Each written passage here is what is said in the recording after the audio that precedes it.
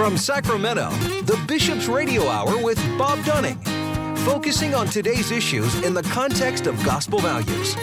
Now, here's Bob Dunning on Relevant Radio. It's me. Welcome to you on this beautiful day the Lord has made. Appreciate you all being with us wherever you're listening in this great world of ours. We are the Bishop's Radio Hour, and this is the day the Lord has made. Let us rejoice and be glad in it. And we're glad to welcome in cross country, long distance, Lincoln Snyder, the President and CEO of the National Catholic Education Association, the NCEA. Lincoln, good day. Hey, good day. Great to be talking to you. Good to hear your voice again. Lincoln, of course, was the superintendent of schools here in the Diocese of Sacramento for a number of years, in addition to all kinds of other things in your life. Now back in the Washington, D.C. area. Just give us an overview of what the NCEA does. Well, the NCEA is the trade association for all of our Catholic schools. So we were founded in 1904 and represent the schools themselves. So we work with the USCCB, which is the Bishops' Association. So that's the Association of the Bishops. We're the association of the schools themselves, and so we include diocesan, parochial, religious order, and independent Catholic schools within our association. So virtually every school in every state. Yes, exactly. So we've got schools in all 50 states, District of Columbia, Guam, and Puerto Rico, among other places. Wow. That's quite a task. Have you gotten around to all 50 states?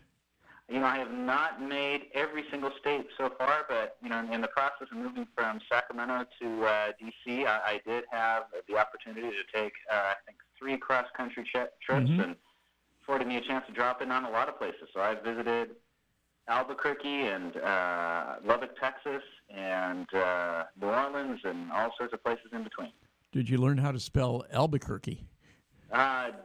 Please let's not quiz me on that during the show. I would figure it out. Right. Okay. Yeah, it's just wonderful to see the universality of our faith and some of the subtle regional differences that you'll find all over the country, I'll bet. Oh, absolutely. So we have our map of the schools is divided into 14 regions, just like the bishops divide up the country for the USCCB. Mm-hmm. And really, we have every size and shape of school. We have everything from schools with 30 children and 3 staff to schools with 2,000 kids and 200 staff. So, truly, Catholic schools come in a lot of varieties. We're like Baskin Robbins. We've got all sorts of flavors. Are there any states that don't have Catholic schools? I can't imagine there's a state that wouldn't have at least one Catholic school. Every state has a Catholic school. Even though, we have states, several that may be borderline Catholic majority states, and some that are down in the single digits in terms of... Yeah, that's true. So some of our states, for example, are only one diocese for the whole state because right. States aren't traditionally Catholic, like our good friends in the Diocese of Salt Lake, that right. encompasses the entire state, or our friends in Little Rock encompasses right. the entire state. But it's interesting. We've seen a lot of growth. Actually, the biggest growth percentage-wise in recent years has been in those states that weren't traditionally Catholic. Yes, Utah especially, yeah. Absolutely. So we're seeing tremendous growth in territories that weren't Catholic before, but Florida, for example, obviously it has a tremendous legacy because of Spanish right. colonization of right. Florida, but really it was not Catholic per se for a lot of years in lots of parts of the state, and we're seeing tremendous growth in Florida right now. Yeah, isn't St. Augustine the, I know that we call it Augustine, but St. Augustine, Florida, I think is the oldest city in America, I believe. Yes, and the oldest Catholic schools are in that diocese. So wow. It depends on how we define it. Right. Everybody likes to have the claim to being the oldest, but the oldest continually operating school is in New Orleans.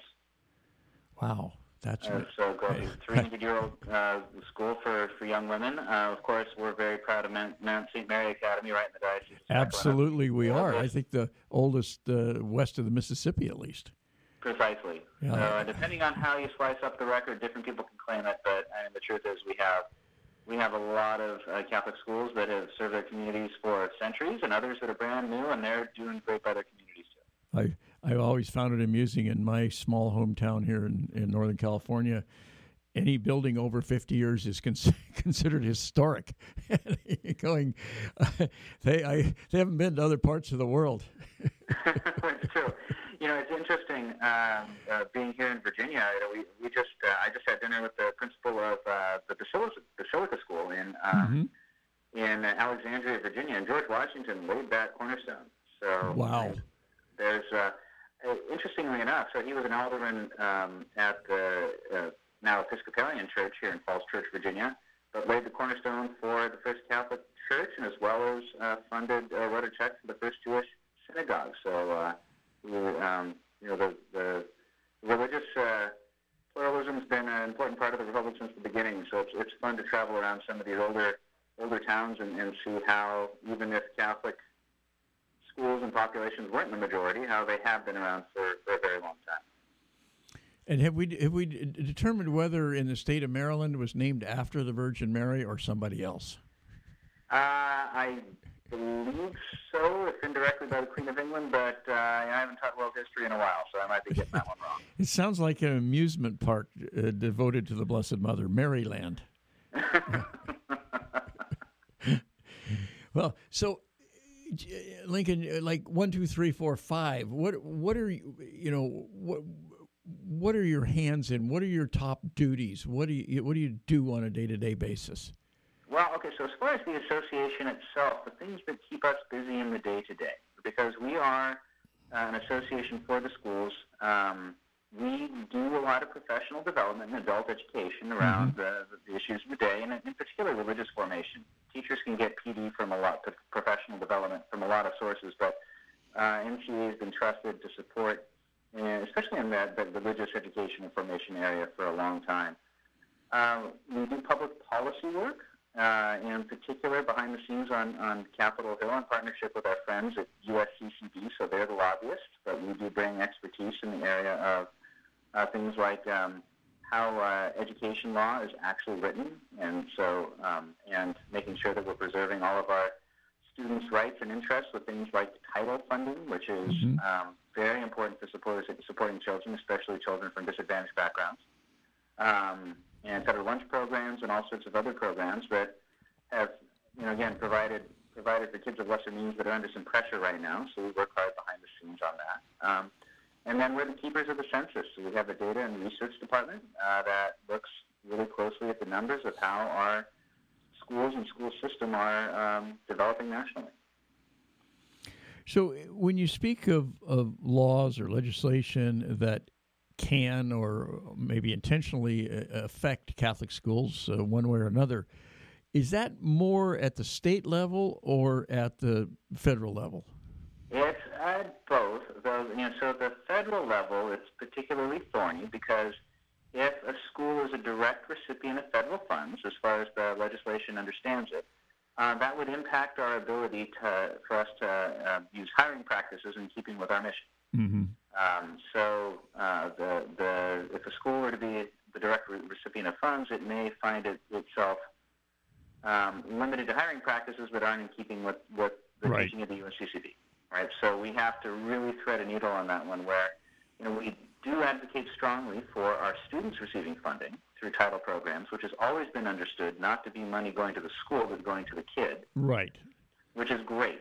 So we very much support those programs, but we have to work very hard on a lot of points to make sure that our schools don't become understood as direct recipients of those funds, because that would impact our religious liberty. Right. Understood. Yeah. I mean, it's clear that if you provide funding to one child for whatever need, whether it's food or maybe a child has a disability of some sort, you'd have to provide it to another one, even if that one is in Catholic school, because you're not donating it to the school. You're not donating. You're providing it not to the school, but to the child. Yes, precisely. And so we're we work closely on these programs where the funding follows the child. We see that at the state level too now, that we don't do direct advocacy at the state level, but we do. Our main role is that a convener. We like bringing people together from all across the country to have conversations about what's good and right for our schools.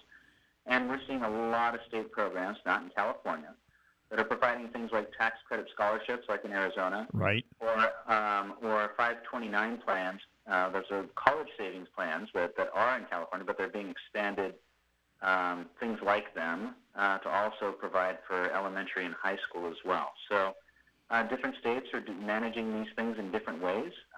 This has not reached our great state of California yet in terms of the legislature there considering any programs, but over 30 states nationally do have programs where the students do benefit from some choice dollars, where their parents can choose to apply money to send them to the school of their choice. So do you get into the school choice issue very much in terms of lobbying? So we don't lobby directly. Our friends at the USCCB do. They do most, yeah.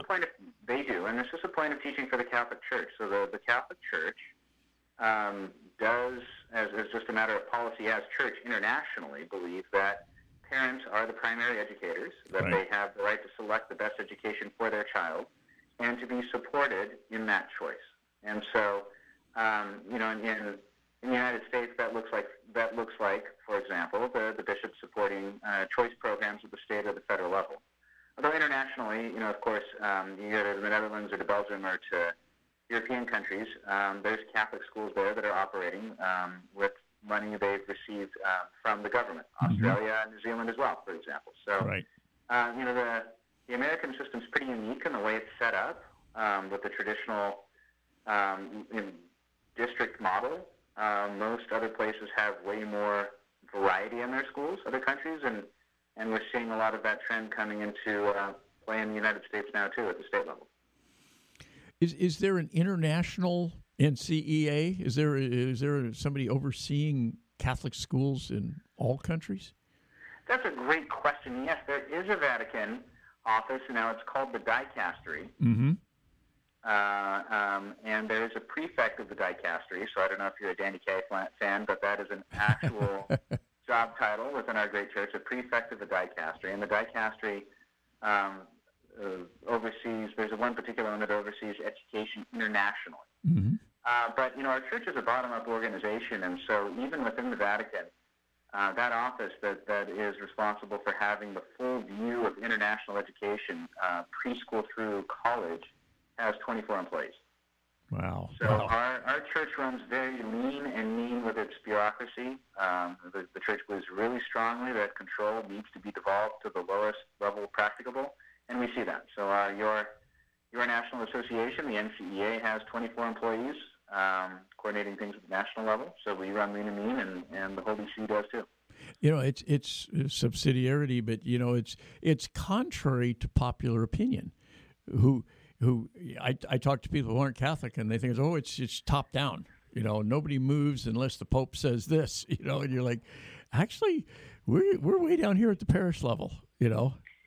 Yep, absolutely. I mean, it's a bottom-up church, Yep. and we just see that by the number of staff at a lot of these offices. The church is surprisingly unbureaucratic considering its reach, which I know some of your callers don't start calling. But I'll stand by that statement because within the diocesan offices and then even at the Holy See, the church runs lean and mean, but the power is at the local level. What are the biggest challenges to Catholic education? It's a great question. If you had asked 5 years ago, we would have said enrollment. We saw a long-term decline in enrollment over the last 20 years for a variety of reasons. But the last 2 years, the enrollment stabilized for Catholic schools. Mm-hmm. We actually saw an uptick 2 years in a row. NCEA is the keeper of the census, and so we're going to find out very soon where we are this year. We're going to start that process next month. But the biggest challenge right now in education in general is our teaching force. So there's only about half as many students in teacher preparation programs now as there were 20 years ago. Wow. Nationally. It's for public, private, everybody. Wow. And so if you ask a principal today, they're looking forward at the numbers, and they're concerned about where they're going to find the next generation of teachers for their students. So it seems that the enrollment issue Again, we've seen successes there, and now our biggest concern is making sure we're finding not just teachers, but people that can really be role models and instruct in the faith too. For us as the church, we have non-Catholic teachers teaching in the Catholic system that are very supportive of everything we do. My mother was one of them, so hi, Mom. But at the same time, the bishops are very intent on also making sure that we have well-formed Catholic teachers in front of our students, and that pool is a lot smaller right now for a variety of reasons. So we're working on that. Wow, I didn't realize there was a looming teacher shortage. That's troubling a little bit. So the conventional wisdom was that the Catholic schools got open after or during COVID quicker. Maybe they were more nimble, maybe more mission oriented, and got open. And a lot of people, including our across the street neighbor, whose kids had been in public schools, and I'll never knock the public schools, but they weren't open, and they really were going stir crazy, and they managed to get a place for their child at St. James in Davis, and they fell in love with it, and so they were part of that enrollment spike, if you will, and then they stayed with it. Yes, and that's the story nationally. So most of those gains in enrollment were in the lowest grades, the youngest grades as well. So kindergarten, first, second, and so we know that we're going to have these students with us for a very long time. I'm proud to say that our retention rates remain well into the 90s, and so the families that came are staying years on from having made that decision.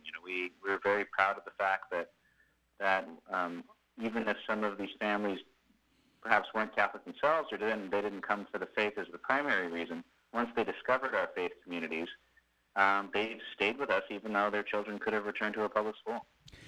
Yeah, and that's certainly the story I've heard over and over again. And we hear, and occasionally there will be these almost alarmist stories about how much progress was lost for the average kid during COVID, certain grades more severe than others.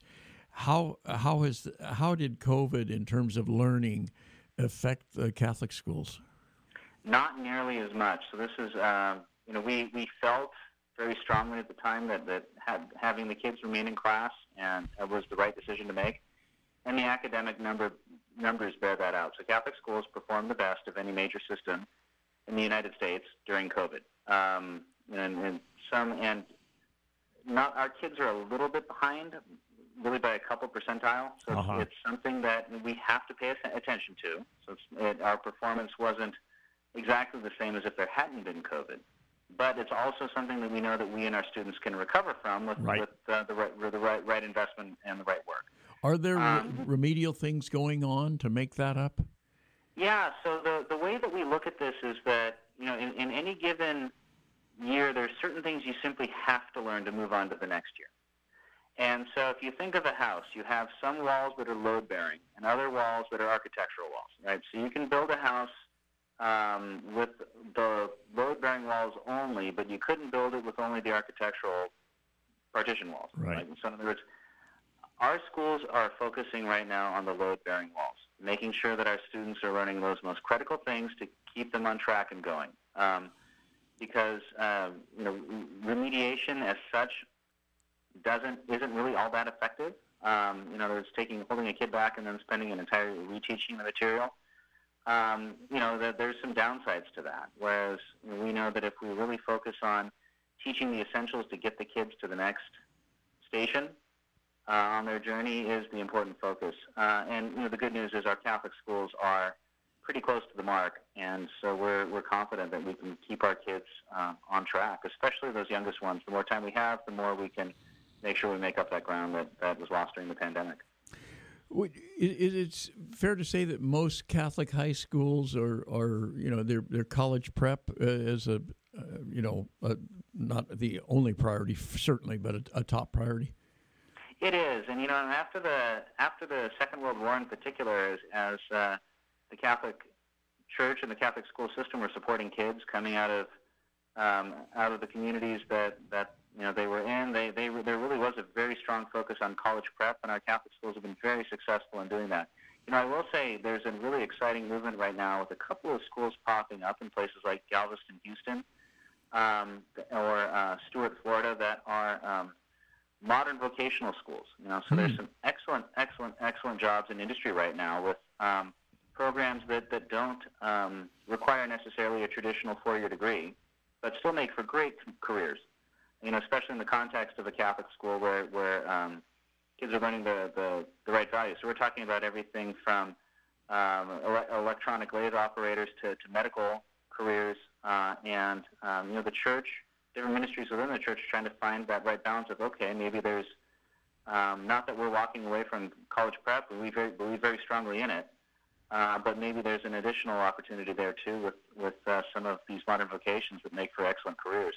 Boy, that's excellent. That's very heartening.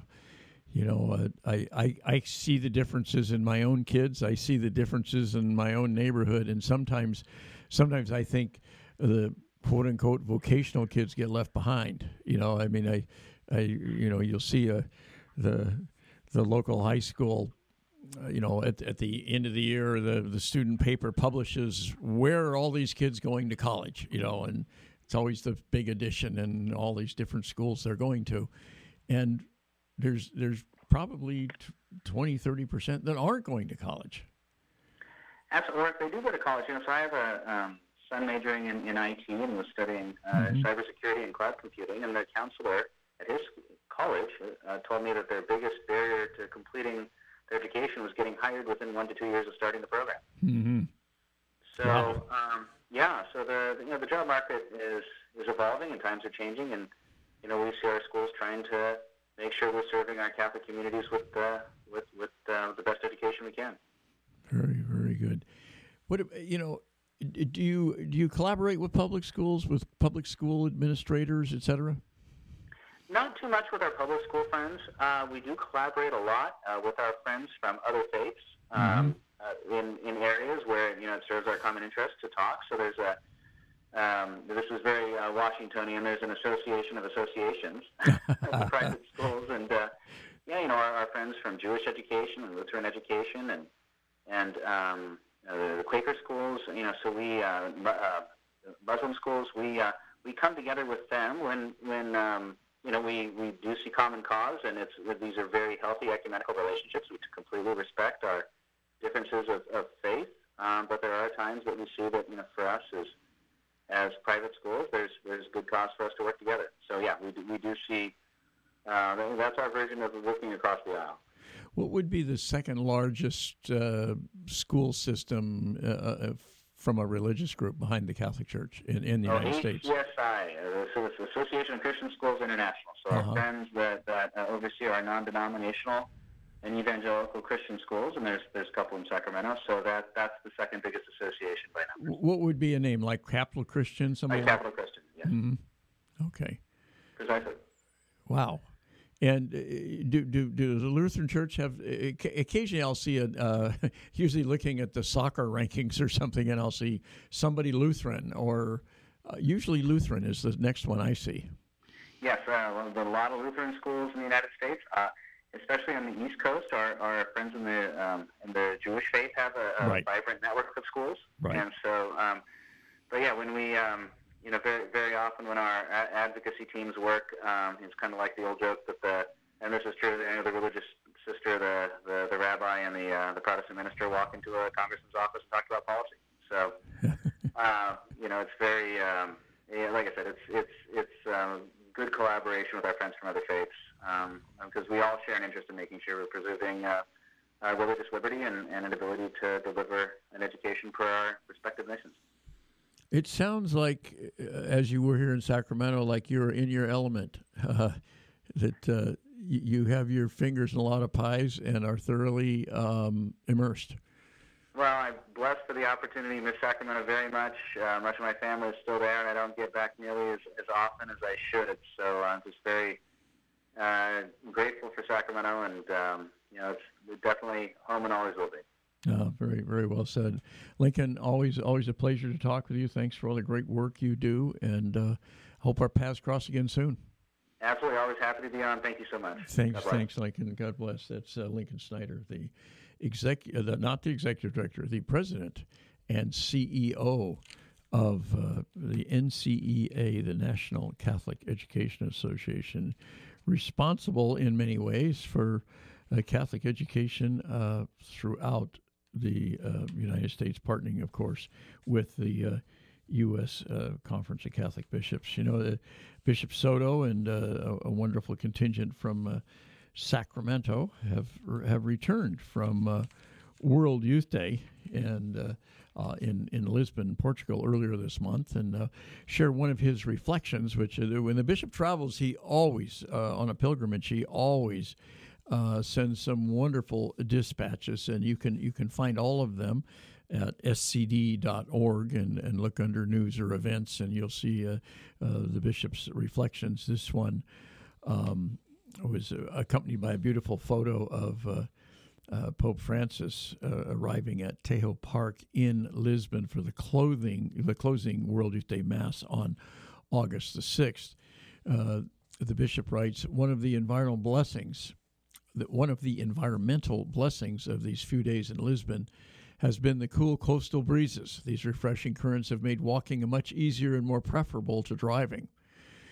Due to the arrival of the Holy Father, street closures have frustrated vehicular movement, while the crowds of youth waving all kinds of flags and banners conquered the streets with their growing numbers. Thursday evening, young Catholics gathered at the main park of Lisbon. It is a large slope looking over the city. It sweeps down into one of the principal avenues of the capital, Avenida Liberdade, Liberty Avenue. The Avenida is a beautiful tree-lined street with cobblestone sidewalks upon which one can stroll down to the bustling harbor promenade. The organizers of World Youth Day used this marvelous harmony of urban design and geography as the meeting point for the Pope Francis and Catholic youth from around the world on Thursday. On Thursday, the young men and women filled the park and flowed down the avenue. The main stage was set up at the highest point of the park. A series of huge jumbotrons and speakers were positioned down the park and along the avenue, all the way to the harbor. As the Pope Mobile began to wind its way through the streets, a multitude of cameras scattered across the campus of the park, and floating overhead in drones transmitted to the jumbotrons the approach of the Holy Father, as well as the plurality of faces and festivities restless with anticipation. The energy in the crowd mounted as Pope Francis drew near to the park. The enthusiasm created its own electricity that sparked spontaneous cheers and songs and throughout the crowd. Different sections attempted to outsing, outcheer, and outwave the others. This only encouraged more of the same. All this culminated with the Holy Father taking his place on the main stage and on all the jumbotrons arrayed down the park, along the Avenida, all the way to the harbor. With his quiet, calming voice, he united the boisterous multitude. In nome de Pio, e Deo Filo, e Espírito Santo, Amen, the sign of the cross in Portuguese.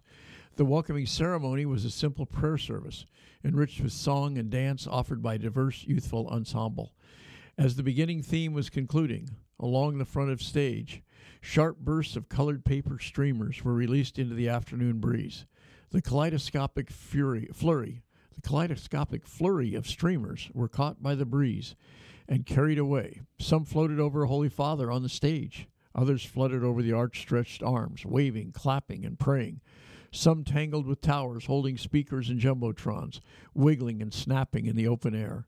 The constant breeze kept some of them afloat during the ceremony, swooping up and down over the park, providing a vivid testimony to nature's harmony with the assembly's prayers. That's the one of the several wonderful dispatches from Bishop Jaime Soto there with a group of pilgrims at World Youth Day in Lisbon. And you can read all of his dispatches. World Youth Day has concluded last week, but you can read all of his dispatches from Lisbon at scd.org. There will be a Handicapables is an outreach ministry to assist elderly and disabled persons to attend Mass by providing transportation and other support. Other support, Handy Capables is providing a Mass and gathering celebration at the Cathedral of the Blessed Sacrament, Sunday, August 20th, at the 10 a.m. Mass. A tour of the cathedral, a light meal, and social gathering will be provided following the Mass. Those interested in attending either as a participant or volunteer, please contact Deacon David Cabrera. Deacon David is at 916-541-5201, or Della Cabrera at 916-801-8657. Well, we very fortunate to sit down with our fellow deacon and talk about the Mass, Deacon Greg McAvoy Jensen, to talk about the various stages of the Mass, and we divided it up into 4 parts. And we have brought you the first 3 parts, and now we will bring you the 4th part, our interview with Deacon Greg McAvoy Jensen. Series, yes, drawing to a close. And you brought the wonderful book again? Yeah, the Roman Missal. Can't leave home without that if we're going to be talking about liturgy. If you carry it under one arm, it will be stronger than the other arm. You'll grow to be lopsided. That's right. Yes. Yeah, you'll have Popeye arms. Yeah, indeed. Well, good to see you. We're running this series of about the Mass, and now we're. I think we're going to talk about posture at communion and things like that to begin with. Yeah. We were right in the middle of talking about the reception of Holy Communion in our last meeting. So this time, as people come up for communion, the norm for receiving communion now in the Latin Church is to stand. We don't refuse people who kneel. They have that individually, but that's not the norm. The norm is standing, and with a head bow, not a bow at the waist, but just a head bow, so you're not hitting the person in front of you if they're still moving out of the way, or clanking into the communion holding the vessel, or the vessel holding the communion, but a simple head bow, bending at the neck as we receive communion. And the minister, of course, is saying the body of Christ or the blood of Christ. It may be interesting to note that they don't say this is the body of Christ, even though that's part of what they're implying in that statement. Did we cover this already? Maybe we did. No, I don't think so. Okay. Yeah. But they're also implied in that statement is an action, right? Receive the body of Christ. It's not just something for you to see. Right. It's something for you to receive as a gift from God the Father. Right. And but it even implies more than that. It's really also saying it's a reminder of our challenge to us, the invitation to us to become the body of Christ. Right. And further, when they say the body of Christ, it also really means it recalls our baptism and our core identity already.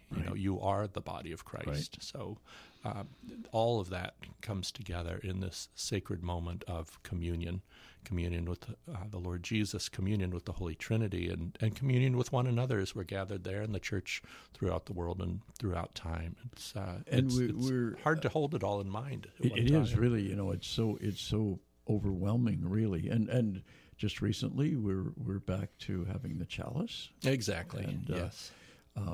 This wasn't the first time that happened. Very frequently during the flu season, we'd see it. We were only going to, and the bishop had a good piece about both bread and wine, and body and blood, and that either or is complete, but doing both is even better, if you will. Yeah, and we can talk about more complete somehow. Yeah. So we can talk about that in terms of what it is. Mm-hmm. So either one, in and of itself, is Christ. So there's no problem. And if someone for any reason is uncomfortable or medically unable to receive both, then they can rest in confidence, knowing that either one has brought them the fullness of the sacramental presence of Christ. But liturgy affects us. Liturgy forms us, and it does so through many different ways, but included in that is the power of the use of symbols. So when we say this is the blood of the covenant, that sinks in a different way if you're going to receive from that blood of the covenant. And so it's, yes, the fullness of the symbol affects how we are formed by the liturgy. So that's the benefit, I think, really. Right. And, it is interesting that, you use the term symbol, because there's that, we see the Pew Research and all these polls and things saying how many people believe this is the real presence, how many believe it's a symbol. It can be both. It definitely is the real body and blood of Christ, but it also is symbolic of that in terms of it goes back to the Last Supper, of course, and it's unfortunate. I sometimes think these polls are unfortunate because it's really not up for debate. It is what it is, no matter what you believe. It is the body and blood of Christ, whether you don't think it is. But the Eucharistic, revival, I think is a wonderful, wonderful thing ongoing now. And I know that's not the only reason we're doing it, but hopefully that will let people know. I mean, I can have that discussion with my own children, and if they think I don't believe it, they're probably not going to believe it. If they think, gee, Dad and Mom, they really believe this, we better go a little deeper on this. That's right. That's right. There's lots to learn about the real presence of what the Church means by that. Right. And what you've said is very precise. I think that we, Catholics always come back to this, and there's so much that we hold together at the same time. Belief in in transubstantiation, belief in the fact that what were bread and wine have become the body and blood of Christ, and also the belief that the Eucharist works through the sign, the symbol that's present. If you open up your catechism to the section on the Eucharist, there's a whole section there on the sign and how that works. So all of that is true. So if we come upon a survey that says, is it the real presence or is it a symbol? Well, they're both have truth, so it's not an either or, just as you had said so well. So, that's an important clarification. Yeah. But the fact that it's a symbol, it's a different sort of symbol. It's the kind of symbol that makes present what it represents. Most symbols, like a red dot on your water faucet that indicates something hot, right? Exactly. That represents, and it has a connection to it. It's red like fire, hot. Okay, I get it. So that's how symbols work. Yes, so that's good. But the red doesn't bring you hot water. No, it's not the red that does it. In this case, in the case of the Eucharist, it actually makes present what it symbolizes, or God does that work. And it's so. We all can run that question through our mind, and you just go back to the words of Christ. They're pretty clear. Right. This is my body. I guess you could say, well, do this in remembrance of me, and you could kind of say, see, it's a symbol. Well, but even there, we're talking about memory in a technical sort of sense. Exactly. Anamnesis or anamnesis is a way of remembering something that happened in the past that also joins us to that event. So in Eucharist, we have to remember, too, we're not simply talking about Christ in the abstract. We're talking especially about being joined to his passion, his death, and his resurrection, that becomes something that we become sharers in. So we join together under the cross at the Lord's table of sacrifice and join with him in his passion through the Eucharist. All that is happening as we bow and say amen and receive together. Right. So when I was a kid, of course, several decades ago, we would all kneel around the communion rail, and the priest would come, and only the priest at that time would come and distribute Holy Communion, and only on the tongue. And at some point that all changed, presumably Vatican II. you'd think I would have this distinct memory of when that changed, even going from Latin to English, when that changed. Like one day, whoa, what happened here? But I don't have a distinct memory of exactly when that was. It had to be, late 60s or mid to late 60s. And now we pretty much stand, like you say, you can kneel, but pretty much stand for the reception of Holy Communion. Yeah, the norm is to stand. The norm is that's to what we stand. teach. And it's okay, you can still receive it on the tongue, or it's okay to receive it in the hand. Yes, and outside of something exceptional like a pandemic, that's totally up to the individual, Right. which they choose. Right. And that all a result of Vatican II, pretty much? Yes. Yeah. That's right. And I mean, Vatican II, of course, going back to the early days of the church as well. Sure. So it's not. Sure. It's not. Yeah. It's not innovation. Yeah, right. So right. this is quite ancient. Yeah. And standing, of course, is a symbol not just of us now being kind of milling about aimlessly. Mm-hmm. We stand together with the risen Christ. Right. It's the posture that joins us together with him in his risen state, and that is how we meet him in the Eucharist. Wow.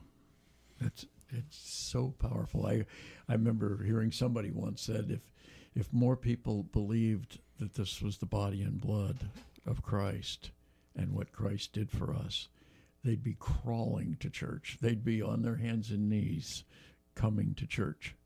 Yeah. You know, I sometimes think we've all gotten a little bit too casual. Yeah. Well, and that's, I think, part of why after the community has all received communion and the vessels have been put wherever they're going to be put, and that can, there's a little bit of flexibility there. The cleaning of the vessels, the purification, does not have to take place during the Mass. They can be set on the credence table. You know, what remains of the hosts can be consumed, or if there are many, then it can be sent to the tabernacle. The remaining blood of Christ gets consumed, and then there's not a separate heading in the ritual that says now is the great purification and all shall attend. You know, it's not. It doesn't have that level of importance relative to the other parts of the Mass. Right. So it is something that gets taken care of, or can be taken care of right after Mass, and the vessel's covered with a cloth until then. And then after that, it is the time where we can have some silence. It says there can be a period of sacred silence. And I think of that just as what you were describing, a time you were talking about people crawling because of the awesomeness of what's available to them now. Here we sit perhaps stunned by the intimacy that God has just shared with us. That here we are dining with the Trinity, you know. As Mary says, you know, how can this be? Yeah. It's just amazing. Well, I had a guest on last week talking about the adoration and saying, you know, I have all these times when I pray and when I read but she said, I just sit there with Jesus. I look at him, he looks at me, and I just got chills. Like, and he said, just as you described, the awesomeness of this. I mean, here I am. I'm riding my bicycle to church, and I'm out there in the sun and the wind and everything, and I go in that room, one-on-one with God, with the Creator of everything. It's more than I think the brain can handle. Yeah, I think that's true. Yeah. Yep. There's a prayer that's said silently by the priest or the deacon as they're purifying the vessels. Right. What has passed our lips as food, O Lord, may we possess in purity of heart, that what has been given to us in time may be our healing for eternity. Beautiful and very ancient prayer there about, you know, the mystery of what is transpiring there. And then the prayer after communion. Yes. So, and that's a very important piece. It's another of these parts that's proper to the specific day or season. So it's always got a character that matches the rest of the liturgy, and it's a beautiful brief prayer that the priest leads us in, and it's important to have that it have the continuity with the reception of communion. So it's important that there, instead of silence, it's possible to have a song, a hymn, a psalm, something like that, something of praise to God, following the communion chant, the communion hymn, which is to unify the whole communion rite, actually, and the people who as they participate in it. So after that period of silence or song, then we have this prayer that concludes that central to the Mass communion rite. So really our for most people, I think it's the most intense part of the Mass. So it's important that we not add other kind of extraneous things like the announcements or something like that before the prayer after communion. But we join together and pray. After that, the communion rite has now ended. So that's when we transition then into announcements. But the rites in multiple places say, if necessary. Right? So we're not begging for a lengthy litany of things that seem relatively petty compared to what we just celebrated. But yes, there can be announcements, and that's the right time for them after the prayer. I sometimes feel sorry for the person who maybe they're representing some group or something that we're going to meet, on Tuesday night. So we want to, and that they have to pop up at that point, and it's like, like we're back to the mundane. If you not in a bad way, but it's considering what has just happened, what has just taken place. Yeah. But it fits in a way in the concluding rites, because the concluding rites are like if you've watched the Olympics and it's time for the toboggan, there's a place where they start climbing into the thing, right? And then they slide it back and forth a few times, and then they start climbing it. That's what's happening here in the concluding rites. There's a launching that's taking place. And so if part of what is happening is we're telling them about some of the things they're being launched to, events of the parish coming up, that's fine. It fits, genre-wise in that. The contrast certainly highlights the importance of that prayer after communion and the communion rite that it's wrapping up. It is different from that, but it also has a character of, because we have received, now we must go. Now we are sent. So that's then how the concluding rites begin then. And then we have that flow that we're used to, the Lord be with you and with your spirit, that greeting. And then to get people ready, one last prayer over them, a blessing, but a blessing in this time that is kind of a commissioning. I mean, there's no blessing greater than the Eucharist that we received, but I think in my mind, this isn't something that I found in the rites or whatever, but in my mind at least, this prayer is one of launching, that prepares us to be sent forth. So, and sometimes it's that simple, may Almighty God bless you, but there are times of the year where we'll have either a solemn blessing or a prayer over the people, and those have two different flavors to them. But they'll be Advent related or related to whatever it is. For the solemn blessing, that's the longer one. You'll hear that bow down for the blessing directive, and we'll be bowed. And then there'll be 3 amens that we'll give, and you're always, we're always listening there to hear when the voice, because it's not a through Christ our Lord for each of these. Each one ends in its own unique way, and so we have to be able to tune in and see if we think the priest is really done, or has he hit a comma, because we don't want to say our amen over his comma, right? And some of them do have that, and these are all addressed not to God, but to us. Interesting. So as you run the race of this present life, may he make you firm in faith, joyful in hope, and active in charity. So the priest is talking to us, telling us what the priest hopes God will do for us, essentially. And then at the end, and may the blessing of Almighty God. So that's the solemn blessings, which are 3-part. And then we also have, instead of that, could be a prayer over the people. And here we are talking, the priest is speaking directly to God. So, for example, may your family always rejoice together, O God, over the mysteries of redemption they have celebrated, and grant its members the perseverance to attain the effects that flow from them, through Christ our Lord. Amen. When would we be likely to hear that? So any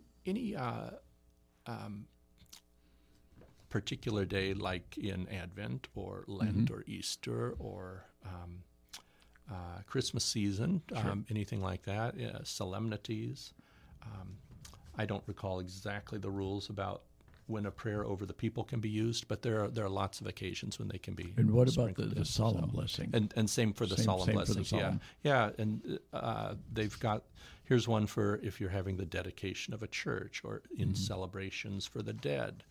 If it's different saints, there's one for the Blessed Virgin Mary, one for Saints Peter and Paul, and then set for ordinary time. So Sundays of ordinary time, you could have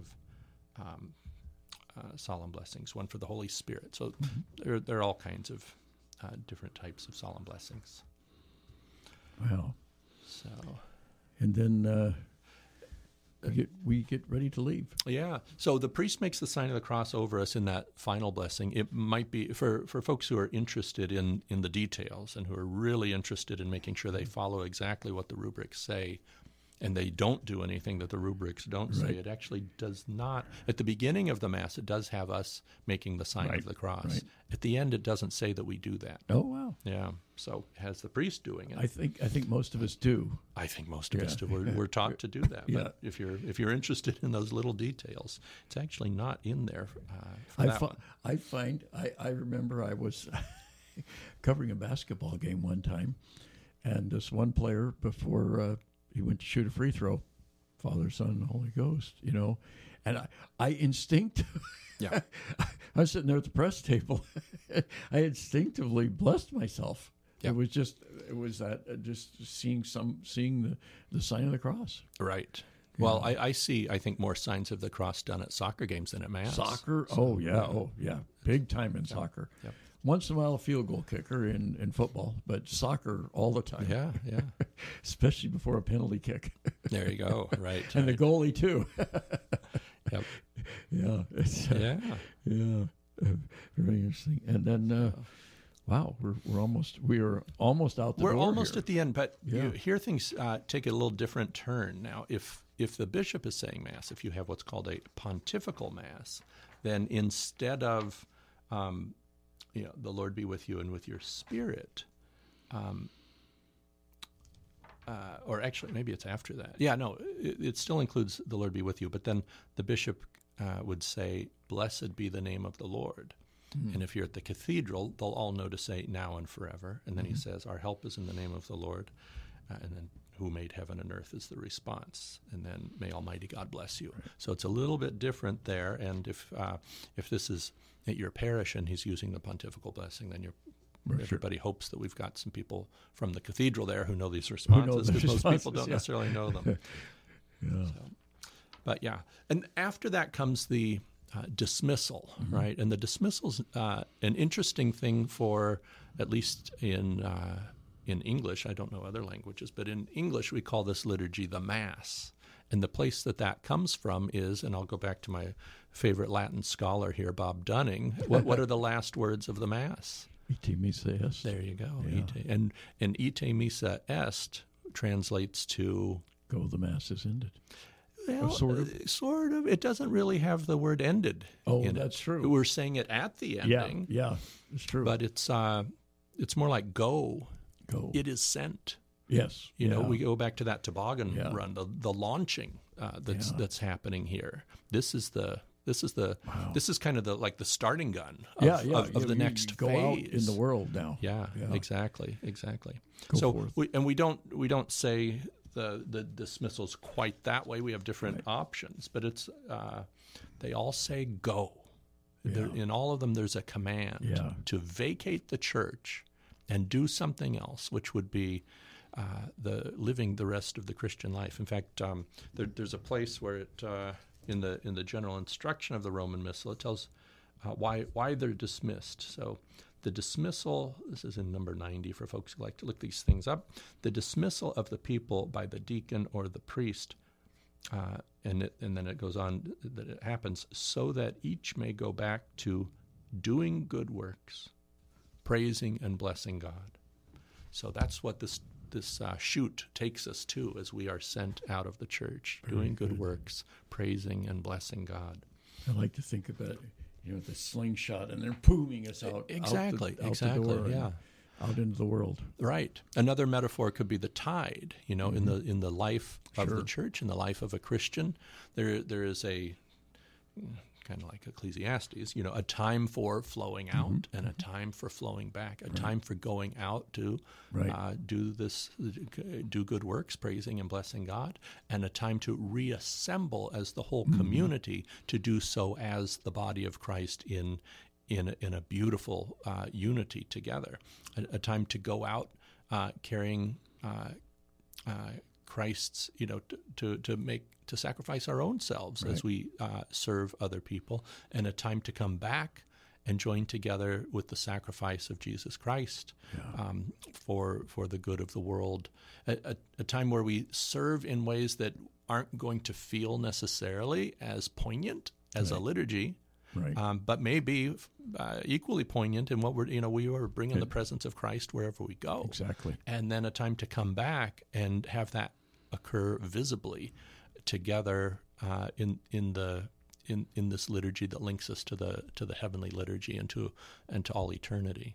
So that's the flow there. So this is that inflection point where boom, off we go again, and there will come again that time where we are called back together by the church bells or whatever it is to regather and take on the form of the community, the body of Christ in the future. Well, I can't tell you what a joy it is to have you here and to learn all this, and I'm sure a joy for our listeners as well. So thanks so much, Deacon, and we'll look forward to seeing you again one day soon, I hope. Sounds great. All right. Thank you, Bob. Thanks so much. Thank you. And God, we'd like to thank all the wonderful people and organizations, businesses in town and throughout the Diocese of Sacramento who have provided underwriting for the Bishop's Hour, some in the last few years, some have been with us for a very long time. If you would like to be an underwriter for the Bishop's Radio Hour, it's a wonderful opportunity to support this mission and also to support the diocese and also to get some recognition for your organization or for your business. The easiest way to do this is to give us a shout, send us an email, radio@scd.org, and we can give you all the details about helping to underwrite the Bishop's Radio Hour. Again, that's radio@scd.org.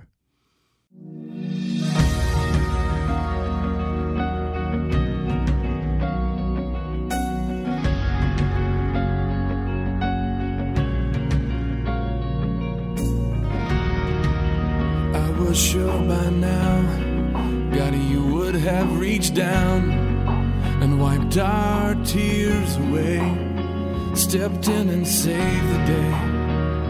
But once again, I say amen, and it's still raining. But as the thunder rolls, I barely hear you whisper through the rain, I'm with you. And as your mercy falls, I'll raise my hands and praise the God who gives and takes away. And I'll praise you in this storm, and I will lift my hands, for you are who you are, no matter where I am. And every tear I've cried, you hold in your hand. You never left my side, and though my heart is torn,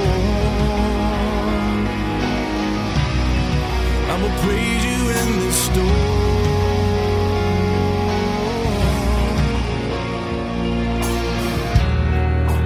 I remember when I stumbled in the wind, you heard my cry to you and raised me up again.